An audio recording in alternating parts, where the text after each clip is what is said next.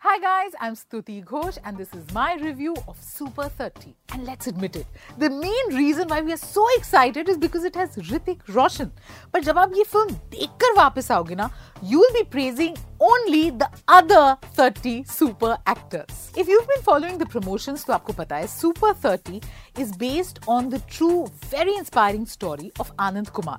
आनंद कुमार खुद एक brilliant student, mathematician, जिन्हें कैम्ब्रिज में भी एडमिशन मिली, पर क्योंकि घर के हालात ठीक नहीं थे, पैसे नहीं थे, वो जा नहीं पाए. He then decides to devote his life to give education free of cost to underprivileged kids. 154 minutes लंबी फिल्म ना सिर्फ लंबी है पर लंबी लगती भी है, यानी कि there are many unnecessary scenes and songs. This one is a spirited film. It even has a dialogue which says, अरे आज राजा का बेटा राजा नहीं बनेगा, राजा वही बनेगा जो हकदार होगा.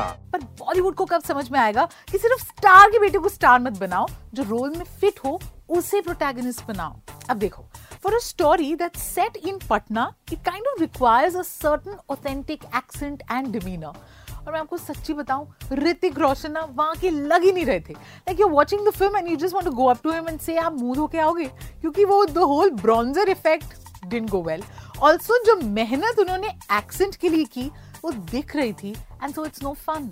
जब समय आएगा सबसे बड़ा और सबसे लंबा छलांग हम ही मारेंगे. The other thing is that everyone else around Hrithik is so perfect, natural and almost fits in the story कि सिर्फ ऋतिक ही है जो लगता है कि बाहर से आए हैं छुट्टियां मनाने. कास्टिंग बाकियों की तो परफेक्ट की है ना इन्होंने. पंकज त्रिपाठी को ले लो.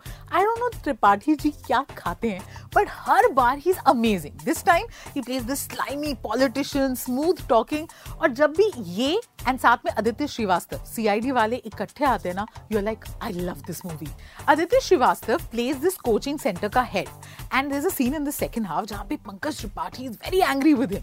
बहुत ही normal scene है, पर दोनों इतने brilliant actors हैं ना, they just lift up that scene. Then there is Virendra Saxena, Hrithik के on screen father बने और acting में एकदम बाप वाली करी है, top. Vijay Varma first scene में थे, लास्ट सीन में थे, and you frankly want to see more of him because even in this limited role he's so good. Limited role की अगर बात है तो मृणाल ठाकुर भी तो है. She looks lovely on screen, but छोटा सा रोल है, basically that of Hrithik's love interest. She comes, dances, goes, and you're like, पूरा ब्रॉन्जर खुद पे डाल के ऋतिक को अकेला ना लगे उसके लिए कंपनी है. एक और पे पूरी बॉटल खाली की गई है, उनका नाम है Nandish Singh, the popular TV actor. वो भी रियल लाइफ में ना गोरे चिट्टे हैं, बट पूरा ब्रॉन्जर उन्होंने अपने पे लगाया. काम वैसे अच्छा किया.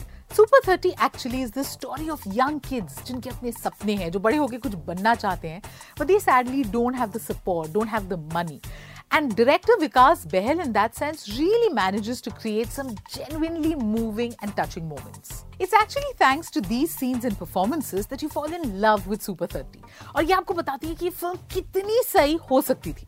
But still, for everything that it gets right, ये फिल्म आप अभी भी देखने जा सकते हो. I'm going to give it 5 में से 3 quints.